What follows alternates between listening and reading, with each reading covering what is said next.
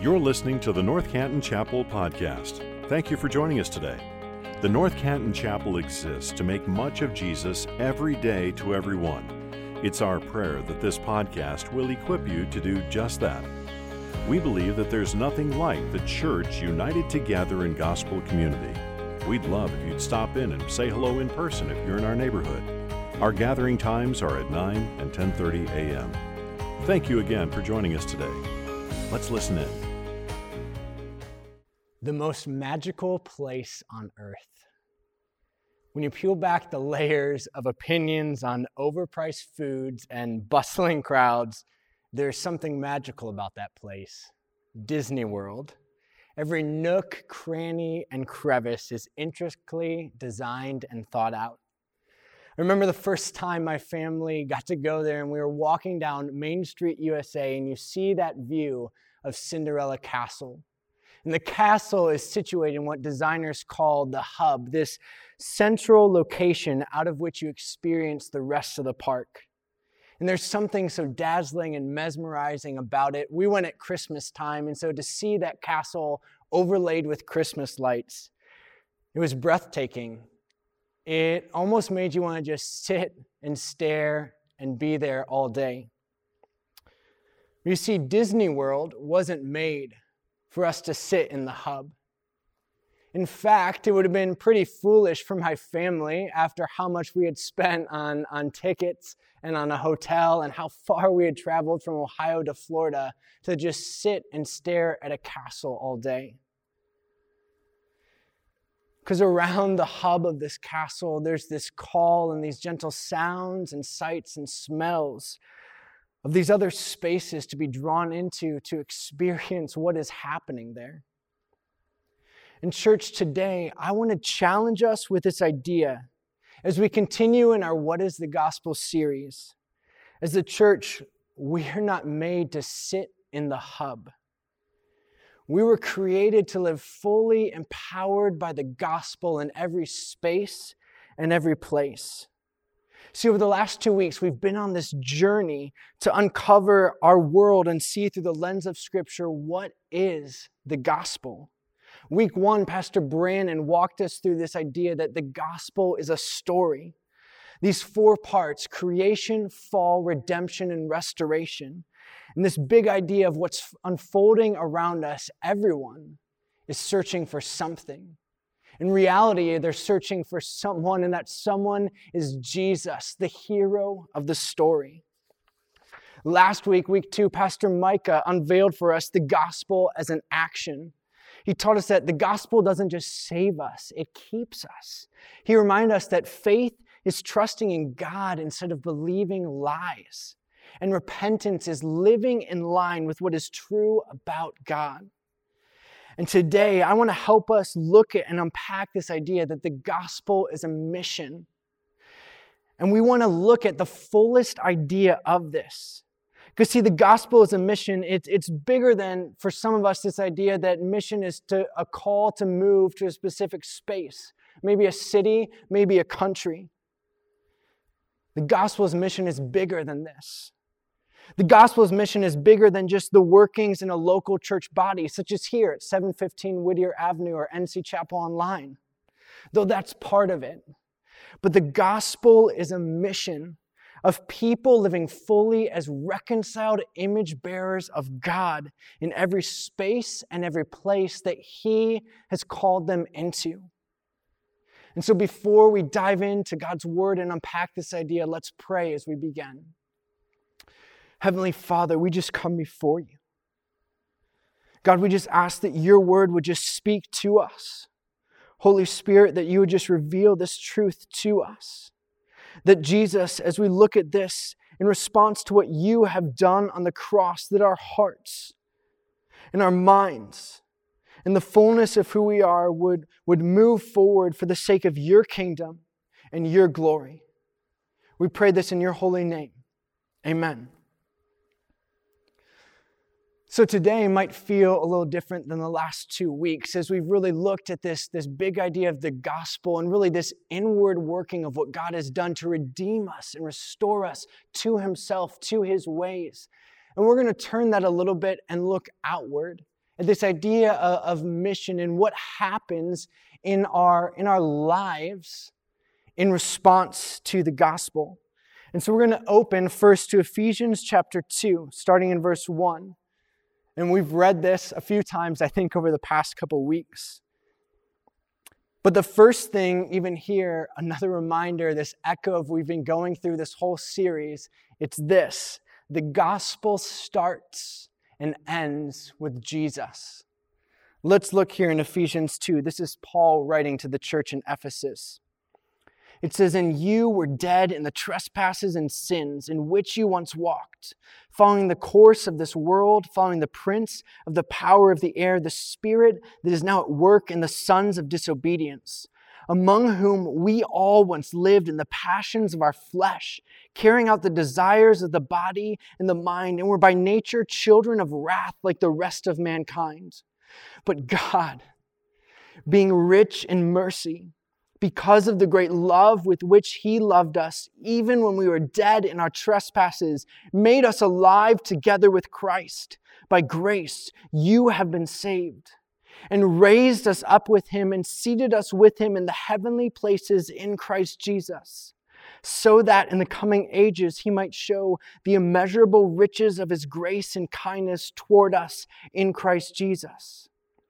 For by grace you have been saved through faith. And this is not your own doing. It is the gift of God, not a result of works, so that no one may boast.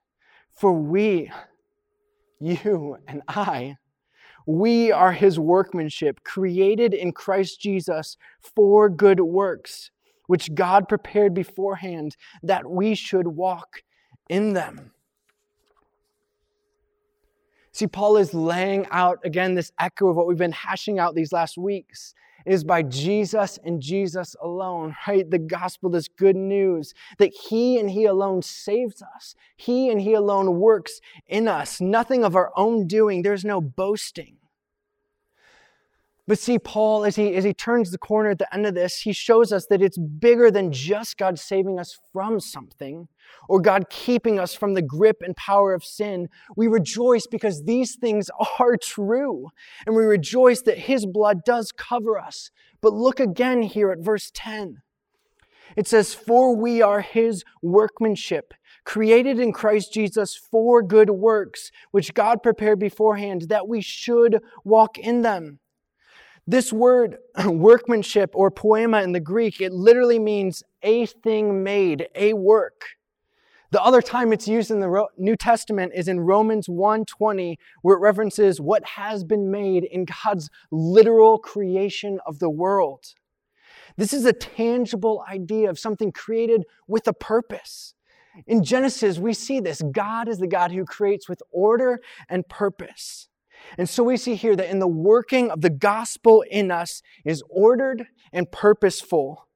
And that purpose is not just to save us from the power of hell and death and sin in our lives, but to save us for good works, which God in all His sovereignty prepared beforehand that we should walk in them.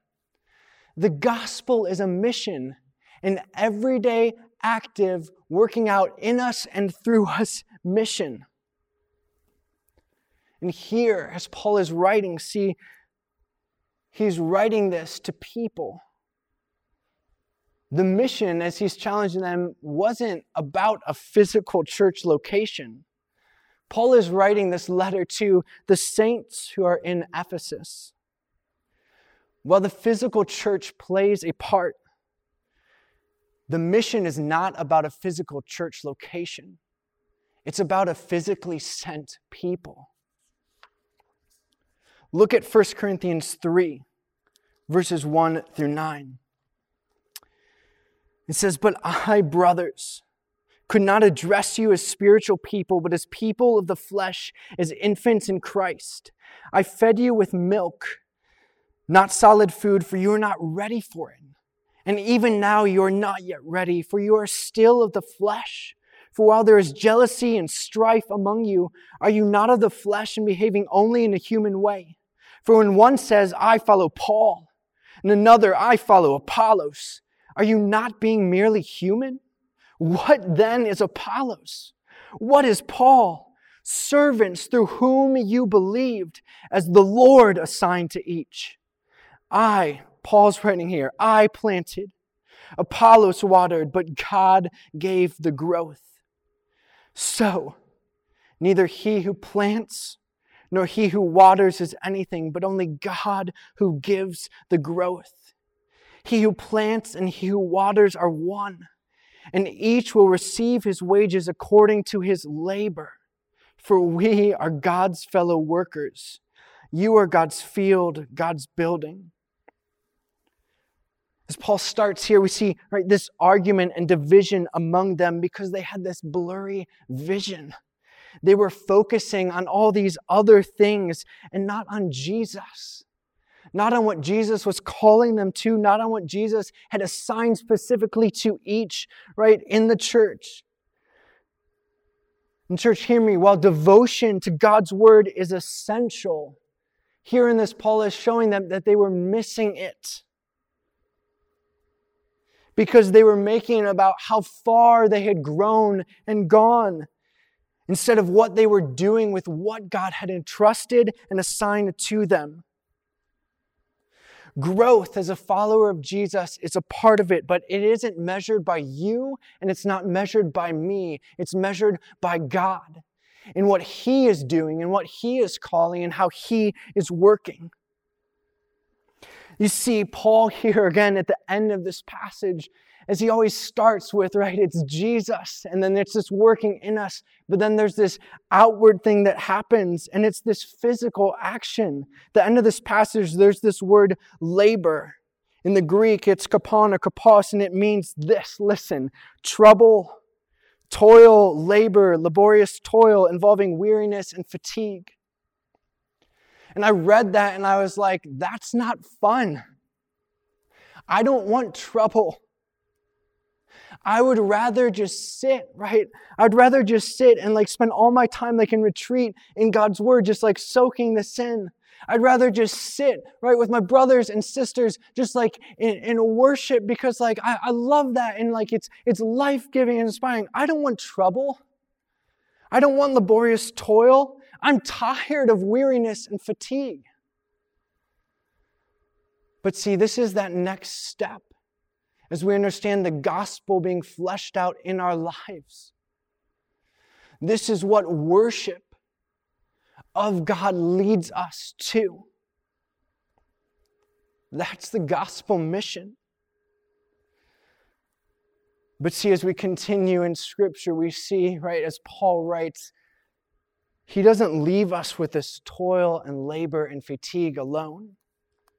The gospel starts and ends with Jesus, but the mission of the gospel moves by the power of the Holy Spirit. The Holy Spirit's working in our lives is not just to keep us from sin, but is to be a witness to a watching world of the goodness and the graciousness and the greatness and the glorious nature of our Lord and King.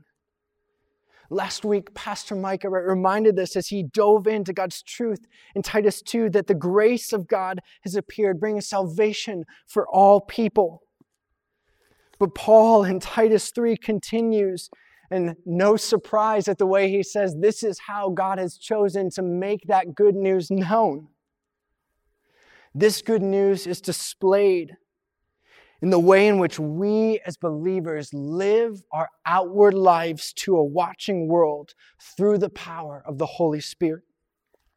Titus 3 says this, remind them to be submissive to rulers and authorities, to be obedient, to be ready for every good work, to speak evil of no one, to avoid quarreling, to be gentle, and to show perfect courtesy toward all people. I'm going to pause there because it's important as we're reading to understand the context of this.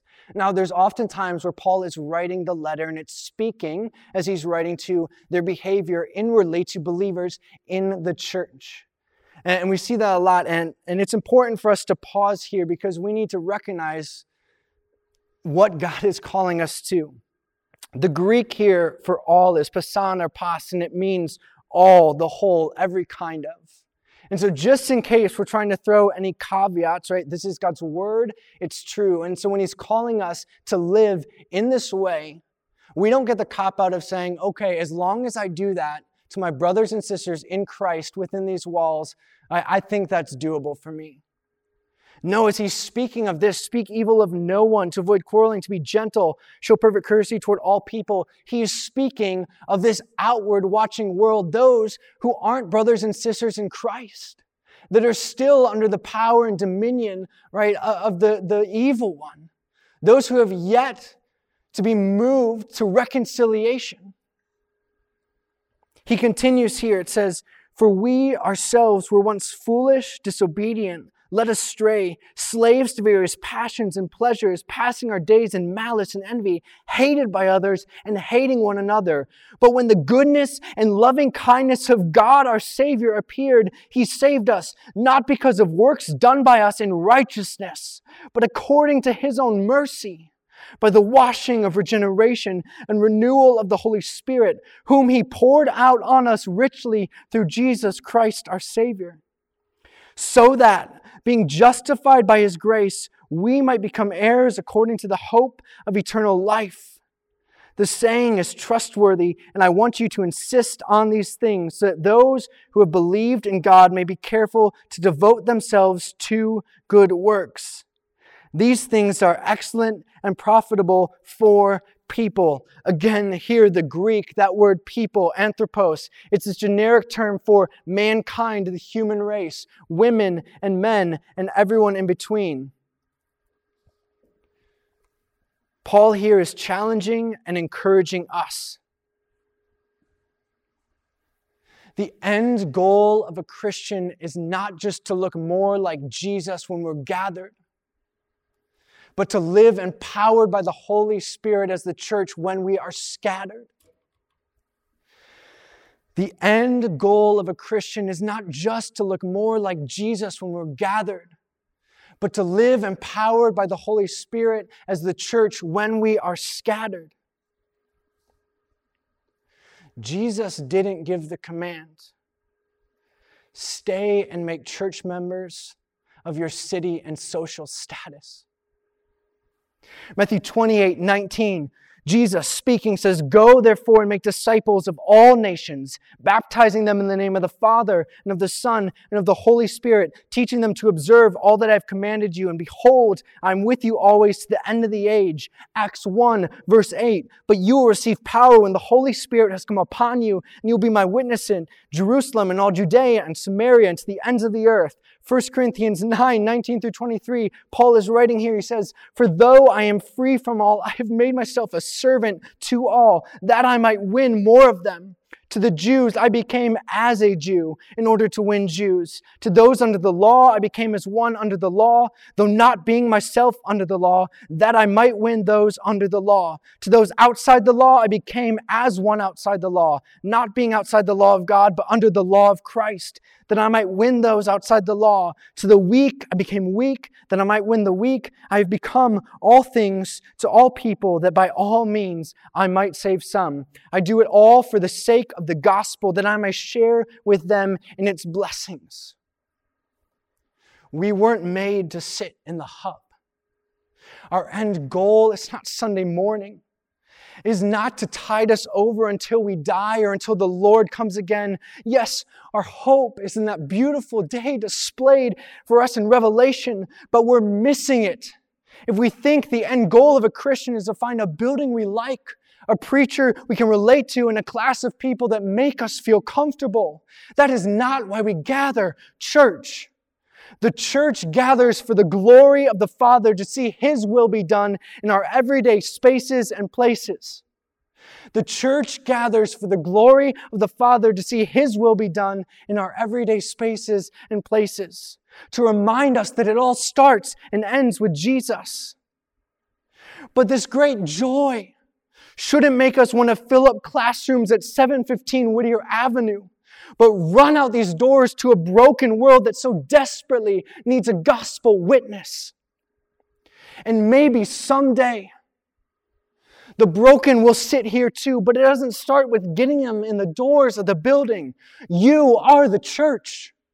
You are His temple. If then you've been bought by the blood of Jesus, the Spirit of God lives in you. And the same Spirit that is working in you to keep you from the power of sin is also working in you for the good works which God prepared beforehand that you and I, that we should walk in them. We need to wake up. If we're just showing up on Sunday, or to our MCs or ABFs or Bible studies, to try to just avoid the brokenness of this world, we're missing the fullness of what God, what His Spirit is doing right here, right now, today. Yes, Revelation so clearly paints a picture of this completed work of restoration. But God's call is not to just sit back and wait. He is working now to redeem and restore all things to Himself.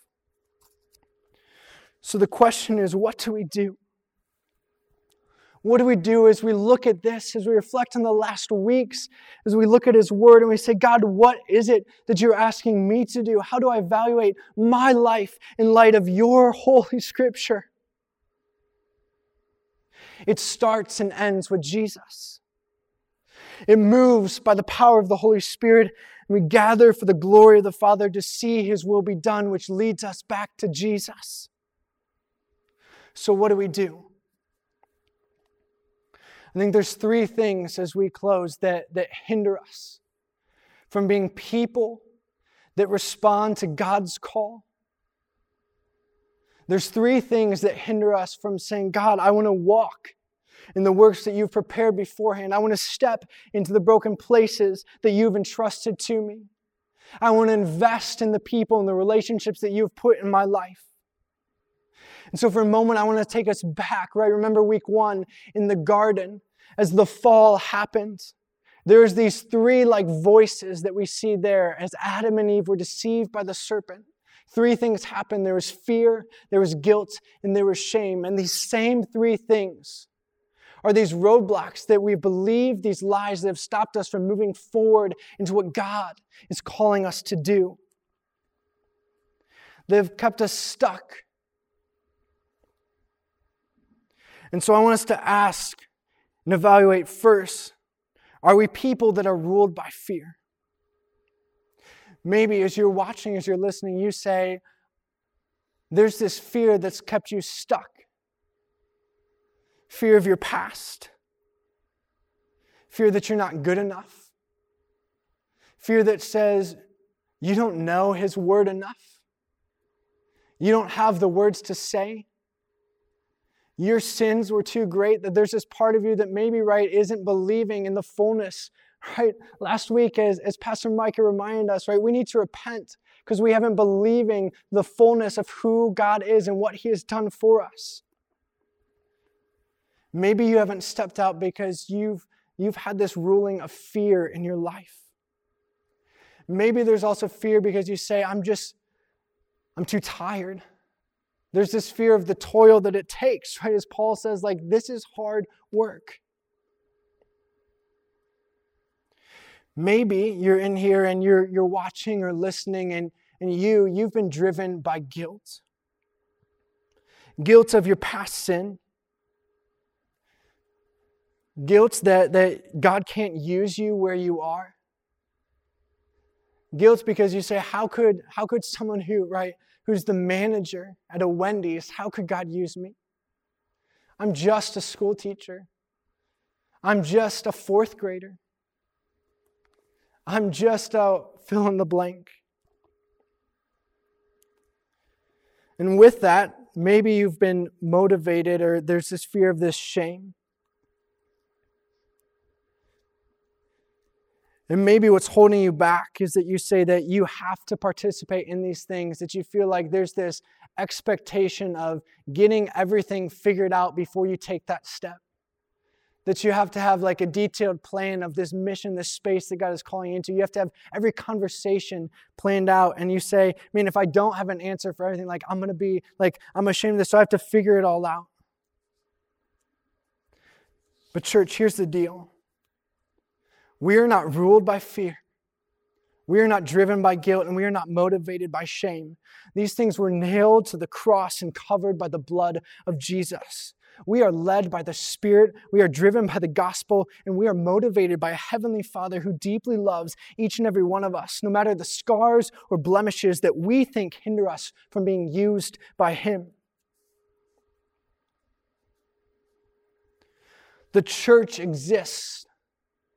Here, pastors, the reason we are here, right? Paul speaks, it says, to equip the saints. That's you. If you are in Christ, that is you for the work of the ministry. And most of that ministry is not going to happen within the walls of 715 Whittier Avenue, within 1 hour of you watching a live stream on Sunday or on Wednesday.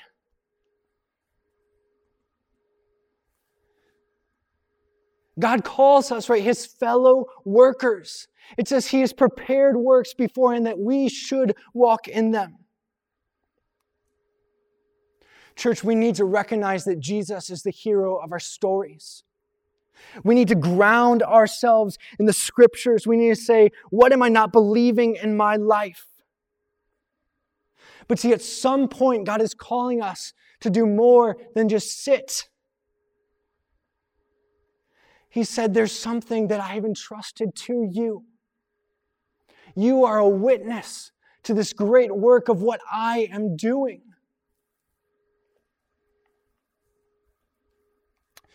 If my family just sat at Disney World and stared up at the lights on the castle, I'd be missing the fullness of what it is to experience Disney World.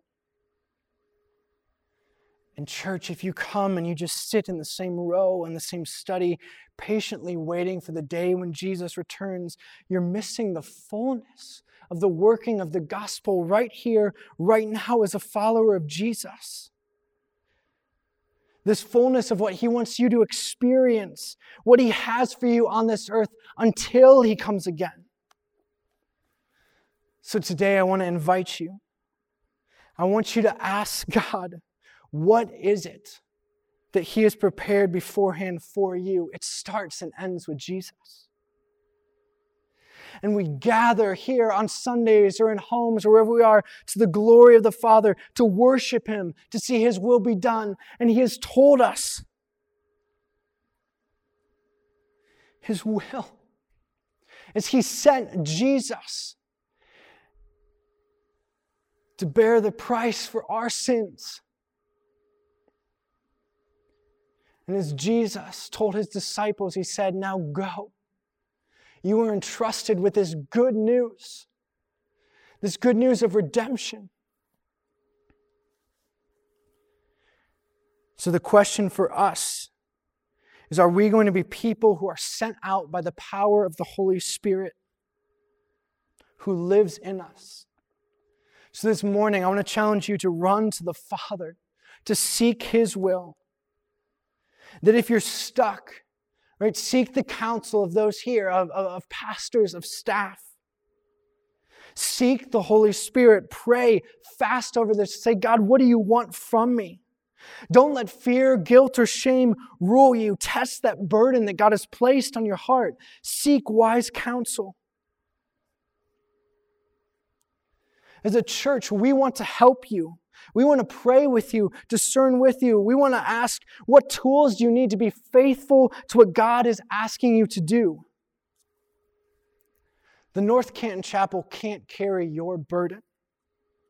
We can't do the work for you. But we want to help equip you to be faithful to what God is calling you to do, to the people He has entrusted you with. God has something for you right here, right now. Every man, every woman, every child, it begins today. Will you run to Him? Will you seek Him? Will you step into something bigger than yourself? Bigger than your MC, bigger than your ABF, bigger than your Bible study, bigger than North Canton Chapel, bigger than anything in the state of Ohio or this country, right? This working that God is doing.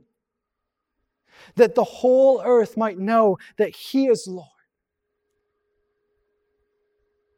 Would you pray with me?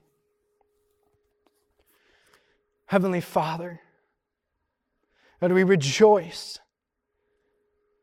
And because you are Lord of all. And that you sent your Son to die for us. When we were by nature children, people of wrath, when we are dead, that you made us alive, not by our own doing, but by yours. And God, that you would trust us now to be ambassadors for you, to be witnesses of this great work that you are doing to redeem and restore all things. That you would entrust us in our everyday spaces and places.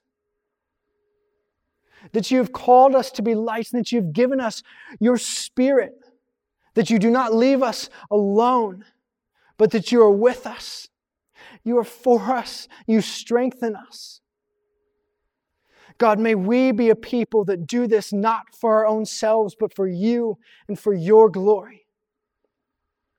We pray this all in your mighty name, the name that is above any other name, Jesus. Thank you for listening to this episode of the North Canton Chapel Podcast. If this ministry has blessed you in any way, please share this episode with your friends or spread the word on social media. If you subscribe and leave a 5-star review, it goes a long way to helping us make much of Jesus every day to everyone who hears these podcast episodes. You can also donate to this ministry at ncchapel.com/give. Thanks again for joining us. May you go out into your places and spaces, making much of Jesus every day to everyone.